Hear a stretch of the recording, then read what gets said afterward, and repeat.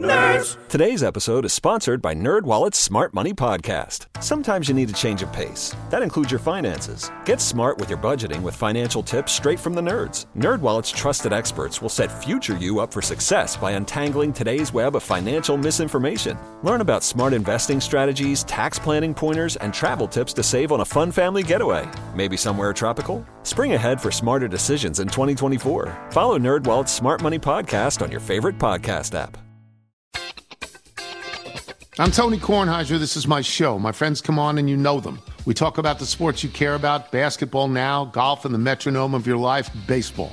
Whether it's opening day, the big tournament, or one of the majors, we have the best to preview it and break down just what happened. And let's not forget the important stuff, the amount of daylight where I live, the importance of speedies, and the rankings of beach-style pizza. Listen on the Odyssey app or wherever you get your podcasts. In about 20 minutes, the city of St. Paul will make history, and it's freaking some people out. Welcome to Drive Time with DeRusha. It's Jason. So glad to have you hanging out with us this afternoon and evening. St. Paul, Minnesota is about to swear in an all-female city council. Not many cities around the country have ever had this happen. It's a very short list. St. Paul has more than 3,000 residents, all women elected to their city council. Some are freaking out. This is the left's vision for the future of America. Men not welcome, says Charlie Kirk, who's a conservative host of a podcast. ESPN's Jason Whitlock, or wherever he works now, he's on a podcast. What's with all these angry men on podcasts, by the way? Men are history. We surrendered. It's our fault. We rolled over out of cowardice. My question to you, all women on the City Council of St. Paul, is this something to be celebrated, or is this a sign that right now in 2024, men are not welcome? 651-461-9226. Men are not having a moment. Is that is sort of my take on this? Now, let's be clear. Being a man in America has been and continues to be a pretty good deal. It's pretty good to be a man. Is there a city council of all women in St. Paul because the residents of St. Paul said, you know what?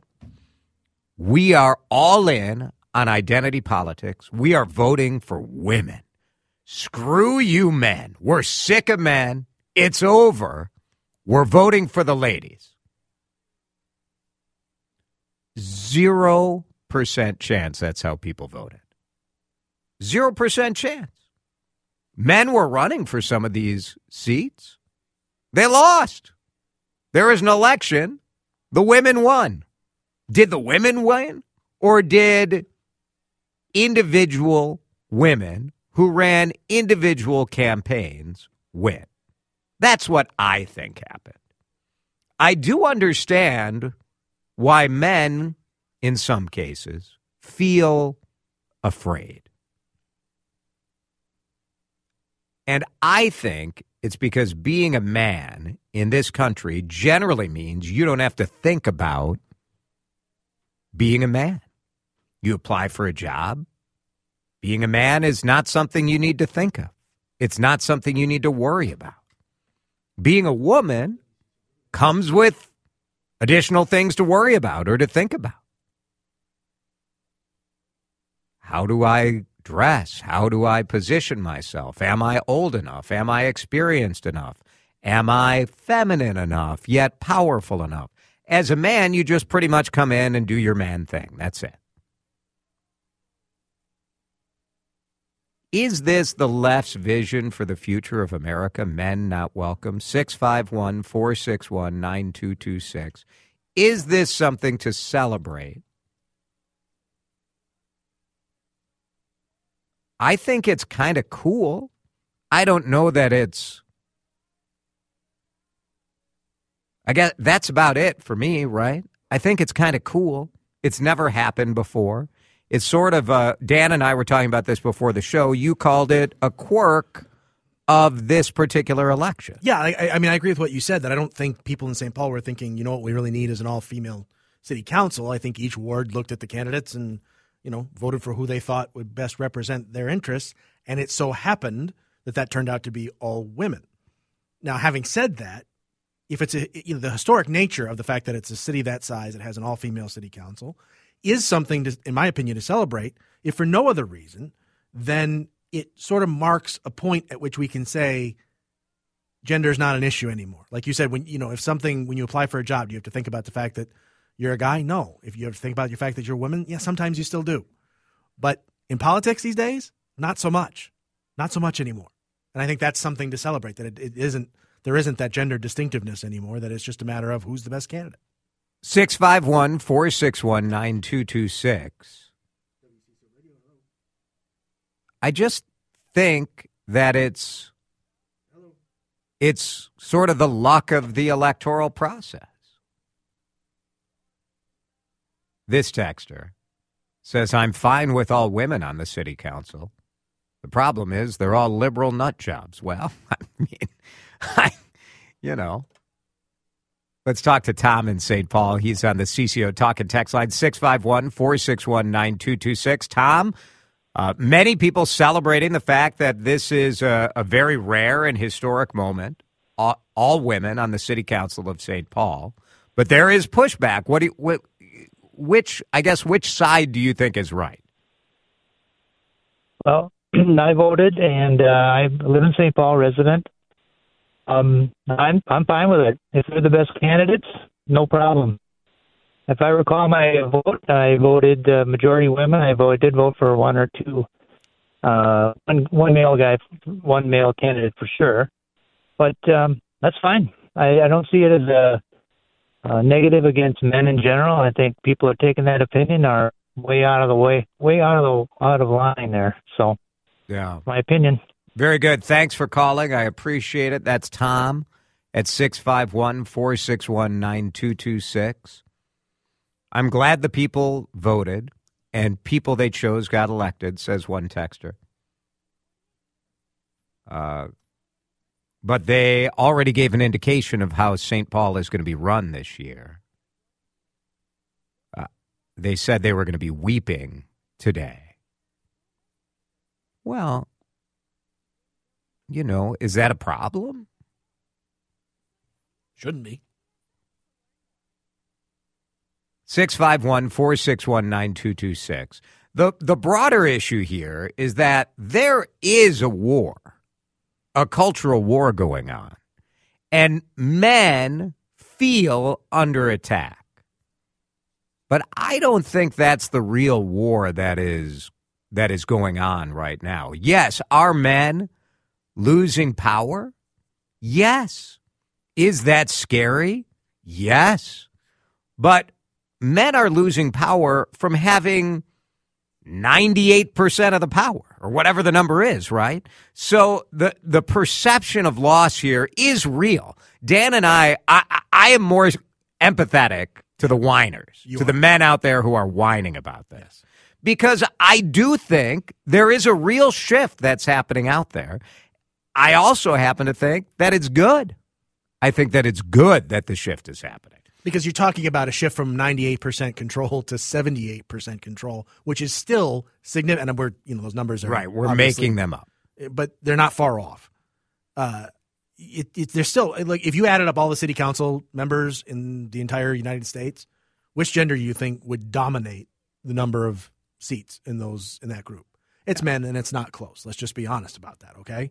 So the fact that one city council, through a fair and impartial electoral process, is seated by all women is not a threat to men everywhere. And I think anybody that feels threatened by that needs to get. I mean, look, you got people on social media like you quoted that are. I mean, those guys are professional pot stirrers. I get that. That's like they got us talking about it, so fine. But if you genuinely feel threatened as a man, I there's lots of good therapists out there that I think you'd be well off talking to, because it's just absurd in my opinion. I don't think it's absurd. I don't. We disagree about that. Yeah. You are looking at this from the overall societal viewpoint. Right. On an individual viewpoint, you as one guy, I can understand how you would perceive that you have a disadvantage. What you really have is closer to a fair shot. It's not really a disadvantage, but it feels like a disadvantage because you used to have a giant institutional bias in favor of you because you were a guy. If you were up against a woman, generally speaking, you would have the deck stacked in your favor. And I think you still largely do.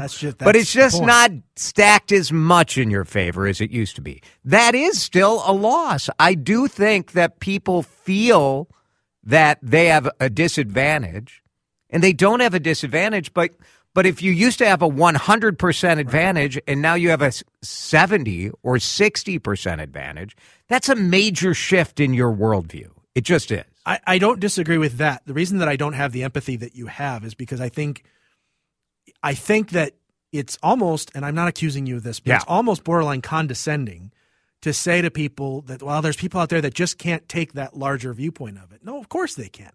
They choose not to, but I think anybody can take that view. Why should they, though? Why do you have to, why as an individual should you have to take the larger view? Your life is what you care about. Not everyone is in charge of having. And I think that goes to a much larger societal problem that we have, that we're all so focused on ourselves and our lives and not on how do we work together to make society a better place. I think a huge number of our political problems and a huge number of our social problems are down to, I got to get mine. I get that in theory. I don't have empathy for that. When you're applying for a job and you're unemployed and you feel.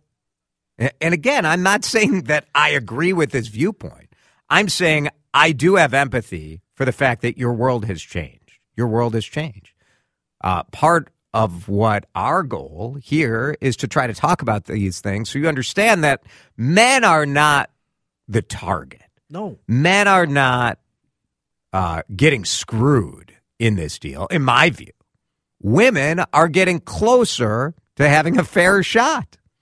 And so is that hard for men? Yeah, I think it is hard.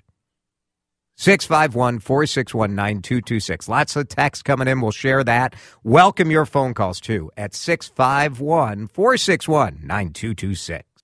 In just a couple of minutes, St. Paul, for the first time, will swear in an all-female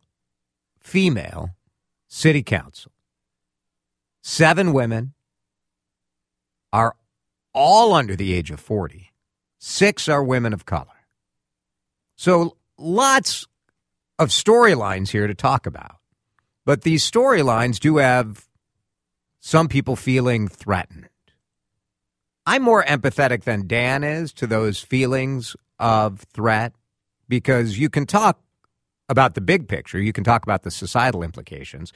But if it's you applying for a college or applying for a job, whatever the case may be, I do think that men who used to not have to think about their manness when they apply for a job or an opportunity now are, realizing that they're thinking a little bit about it.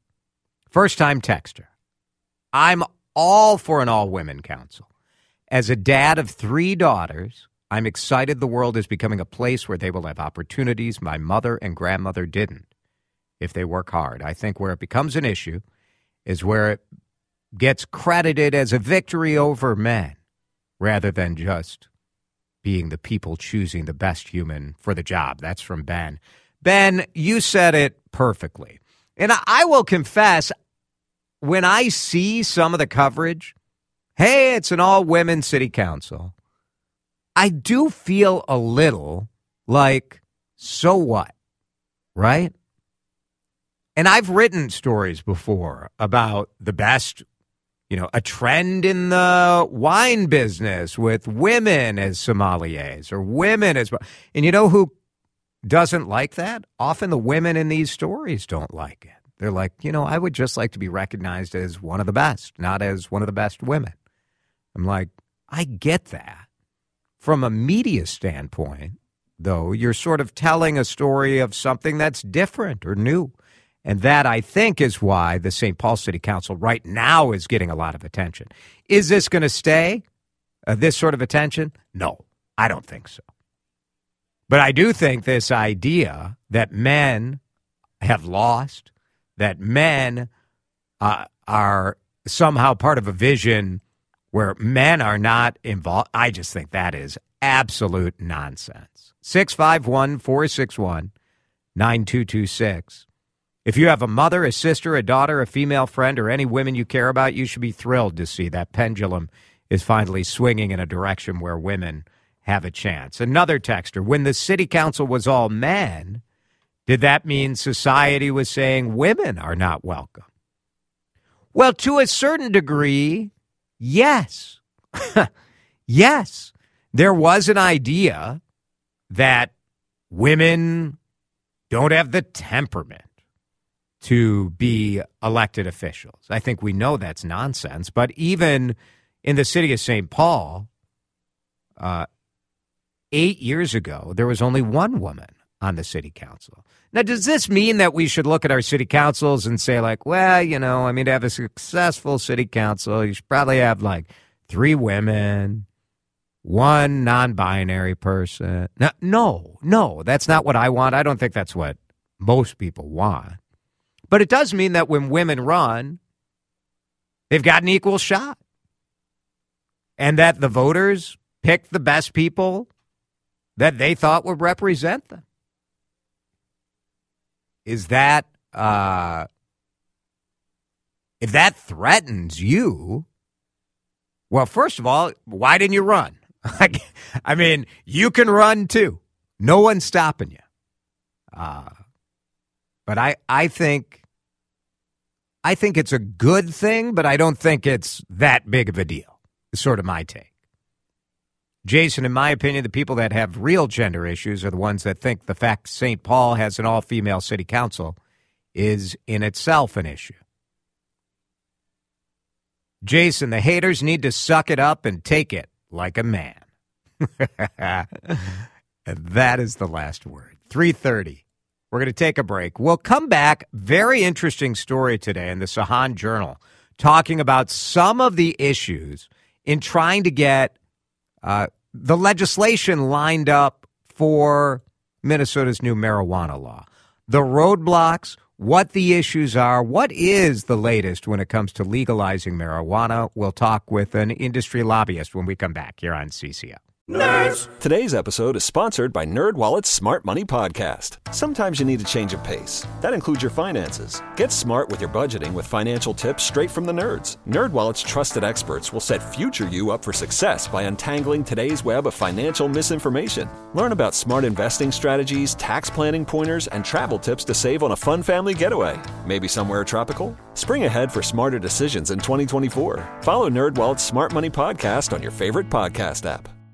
This is Tony Kornheiser's show. I'm Tony. You expected someone else? So what exactly is the show about? I don't know. It's a sports show nominally. Football's over, but we're finally at a point where things matter in college basketball, and baseball season is on deck. Greatest 3 words in the English language, pitchers and catchers. We have some of the best voices come on and explain what matters or what makes an upset, like Ryan does, 9/8. No, that's not an upset. No, yeah, it is, Bob. And if you're lucky, I might just tell you about my search for discounted sleep pants or my worries about what my dog just ate. Listen on the Odyssey app or wherever you get your podcasts. Well, I don't know if I thought the implementation of the new recreational marijuana law would be easier than it's gone, but it certainly has not gone very easily. The state doesn't have a permanent director for its cannabis office. Low-level marijuana convictions were supposed to be expunged, and there's supposedly some sort of technical issue that's delaying that. Just a lot of questions as we get closer to hitting the point where recreational marijuana could be legally sold here in Minnesota. So to get a a handle on sort of what's going on and maybe where we did expect things to be, Kurtis Hanna joins us in studio. He's a lobbyist with the cannabis consulting firm Blunt Strategies. Kurtis, thanks for coming in. Yeah, thanks for having me. How would you characterize how things have gone? I would say that they're going on pace. I mean, part of the work that I've been doing for the last 15 years to try to legalize cannabis, it required a lot of patience. And I'm finding that even after the legislature passed this into law, a little bit more patience is required. You sound very calm about the situation. I suppose I had expected, because so many other states have gone down this road already, that it would be a smoother path for us to be able to follow what some other states have done. What have you found the major roadblocks to be so far? Yeah, I mean, I think a lot of the problems is just a matter of inertia. We've had cannabis prohibition for over 50 years in Minnesota, and now we're trying to roll all that back all of a sudden. I think that the administration is doing a fairly good job, but good or bad, we had cannabis legalized in a legislative session where massive amounts of other bills also got passed that also need to be implemented. So, like I said, because it was so busy at the legislature, there is a lot of change and a lot of new regulations. Exactly. Yeah, and we're putting together a brand new state agency with this new law, and that requires a lot of new hires, bringing people in from other agencies, and then those positions need to be filled. So it's a very complicated process. And yeah, we're doing the best we can at Blunt Strategies to help the administration through it. There's no permanent head of the Office of Cannabis Management. I'm a big fan of Charlene Briner, who is the interim head. She is. I've known her since years and years ago when she worked for the Minnesota Department of Education. She knows government, she knows regulation, she knows the administration. But as far as I know, they still haven't even posted this job a second time after sort of a failed hiring the first time around, right? That's my understanding as well. Does that matter? Well, it's my understanding that it will be posted imminently. The process is ongoing. The governor just this last week said that he would like people to start applying again. And so it seems as though, people will be able to apply very soon. When do we expect businesses to actually be forming here in Minnesota? The dispensaries, the places where people, right now there's sales happening on some Native American reservations, but as far as what people really expect from this, which is, the private industry setting up, what's your guess as to when we'll start seeing that? My best guess is Q1 of 2025. So really another full year. I think so. I mean, they have to write all of the rules to implement the statute, and then they need to open up the application process. And then hopefully we don't have any big lawsuits that prohibit the administration then from putting those to actually issuing those licenses. Kurtis Hanna is our guest. He is the public policy and government relations specialist at Blunt Strategies. It's a firm that does lobbying here in Minnesota, and you've done this work around the country, right? No, I've just been doing it here for the last 15 years. Yeah. All right. The expungement issue. I will say personally, I don't really care that much about the legalization of marijuana. I didn't really care about the criminalization of it, so I'm sort of ambivalent about it. What I'm most intrigued and excited about is the fact that people who have low-level marijuana convictions under this legislation should get a fresh start, because I think the data is clear that the enforcement of these laws were not directed towards the white high school kids or college kids in our suburbs, but they were largely used against minorities, people of color, people of poverty. So the idea of expunging this is very appealing to me. The Sahan Journal, in the story they published today, indicated that there are some real bumps in that road. Where are we at on that? Yeah, essentially the Bureau of Criminal Apprehension and DPS in Minnesota have said that there are software issues that are preventing them from being able to go back and automatically do all of these expungements. But once again, like I was saying earlier, a lot of other legislation passed last session, one of those was the Clean Slate Act, and that has a lot of overlap as well. And so actually the purview that the administration is actually being asked to expunge goes way beyond just cannabis offenses. Oh. So you believe it when they say that the software won't let them quite figure it out? It's hard for me not to believe them. I think that the tone it is. of it's very easy for me not to believe anyone. The tone of the Walz administration since before he became our governor was that he wanted to legalize and expunge records. And so I take him at his word. And at the same time, it's like a trust but verify thing. I certainly will be advocating and talking to them, asking them to speed it up. But I know it's coming. So that's the good part. When you look ahead over the next, couple of months and as the legislature gets back in session, what are some of the things as you look towards this next session that you're watching or you're interested in? The main goal of this next session is playing defense, which is way easier than playing offense. But Minnesota set up a program that benefits small craft industry, and it disfavors large multi-state companies from coming into Minnesota and dominating the market. So really, it's a session of trying to fend off large changes from the current law. So is your concern, I guess, that opponents of recreational marijuana will try to roll back some of what we've seen in the legislation? No, I don't think that will occur. However, I could see companies that are extremely large and have presences in many states around the country wanting to amend Minnesota's law to benefit their corporate interests. So explain that to me a little bit, because I think, as someone who's traveled, you see like in the Chicago area or in Las Vegas, you do see like these giant, beautiful, fancy dispensaries. Are these like chains, like a restaurant would be, like a McDonald's or something? How describe sort of how the business is operating? Yeah, the industry is very weird in that you cannot transport cannabis across state lines, and so businesses do have to set up shop in each state that they go to.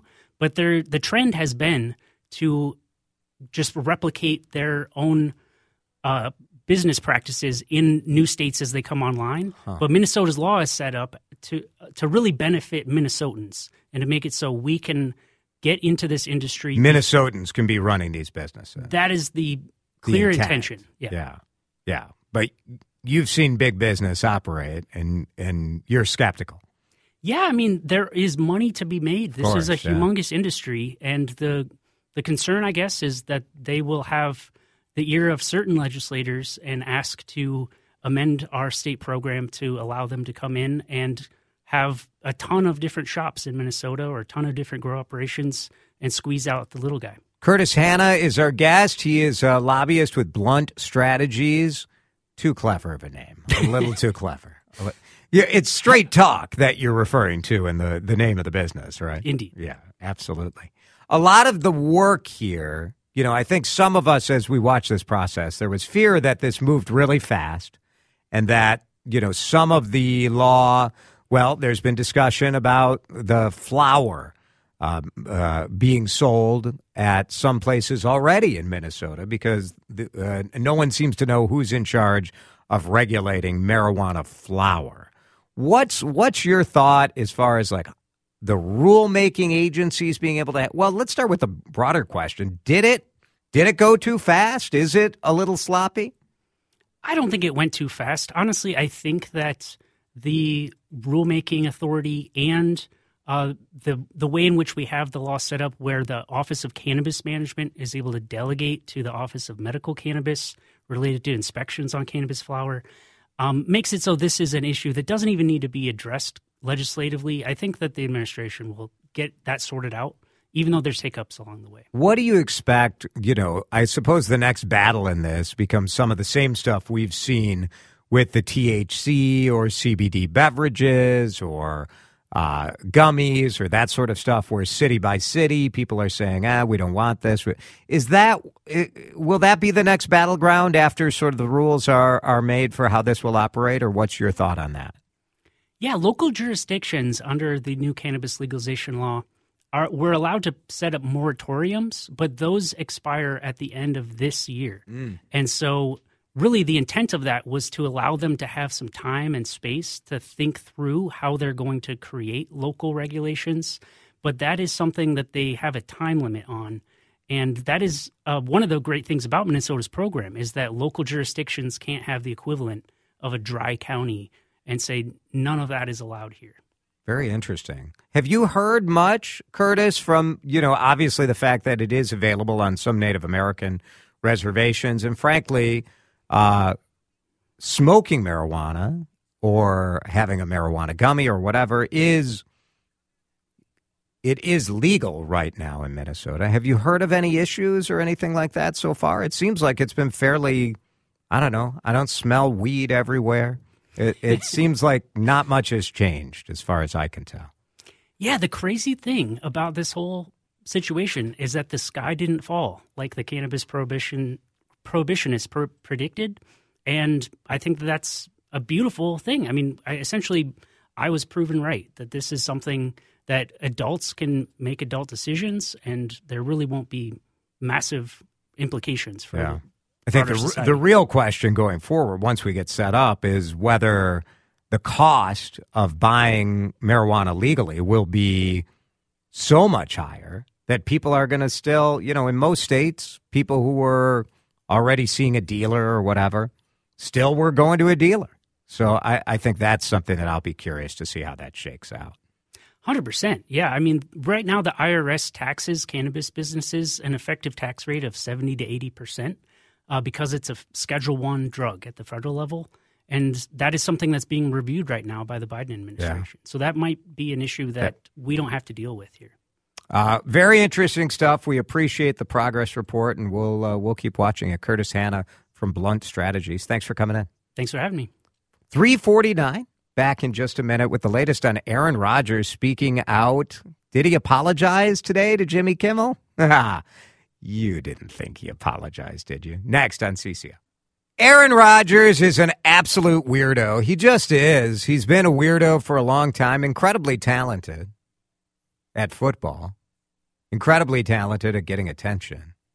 He, last week on the Pat McAfee show, said there's a lot of people, including Jimmy Kimmel, that are really hoping that list doesn't come out. Talking about the Jeffrey Epstein list. Jimmy Kimmel, obviously, very upset. Dedicated his opening monologue to Aaron Rodgers. So would Aaron Rodgers apologize and say, that's not... No. This is a game plan of the media. He said they try to cancel, and it's not just me. Aaron Rodgers... it's not because you're a Packer that I hate you, but get a clue. Nerds! Today's episode is sponsored by NerdWallet's Smart Money Podcast. Ready to level up your financial game? Let NerdWallet guide you with smart strategies for lasting success. Get savvy tax planning pointers to maximize your savings, money-saving travel tips for your next family getaway, and investing insights like how a 529 plan can help you send your kids to college. Unlock the key to saving to help you earn more money. Follow NerdWallet's Smart Money Podcast on your favorite podcast app. Future you will thank you in 2024. This is Tony Kornheiser's show. I'm Tony. You expected someone else? So what exactly is the show about? I don't know. It's a sports show nominally. Football's over, but we're finally at a point where things matter in college basketball, and baseball season is on deck. Greatest three words in the English language, pitchers and catchers. We have some of the best voices come on and explain what matters or what makes an upset, like Ryan does, 9/8. No, that's not an upset. No, yeah, it is, Bob. And if you're lucky, I might just tell you about my search for discounted sleep pants or my worries about what my dog just ate. Listen on the Odyssey app or wherever you get your podcasts.